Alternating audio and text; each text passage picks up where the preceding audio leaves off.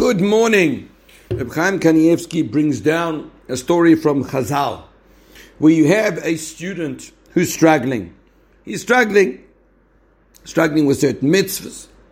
And what happens is that he approaches the Rav, and the Rav tells him, I just want you to do one thing. What's that? To always tell the truth. He says, okay, that's not so difficult.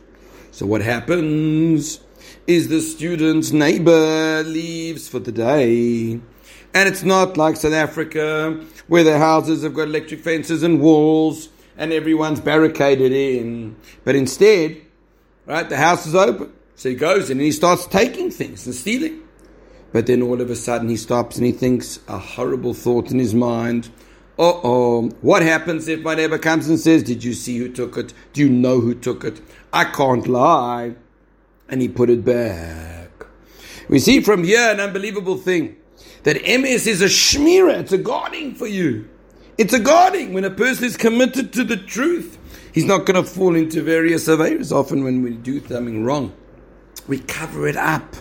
And that allows us to do something wrong. It gives us that opening to be able to do it.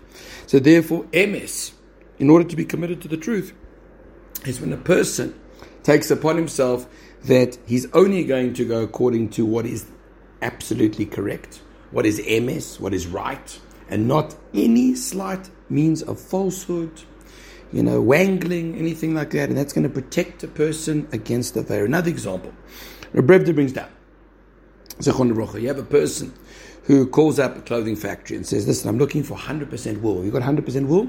And he's got 95% wool. So if it's a person who is committed to the truth, he will say, look, I've only got 95%.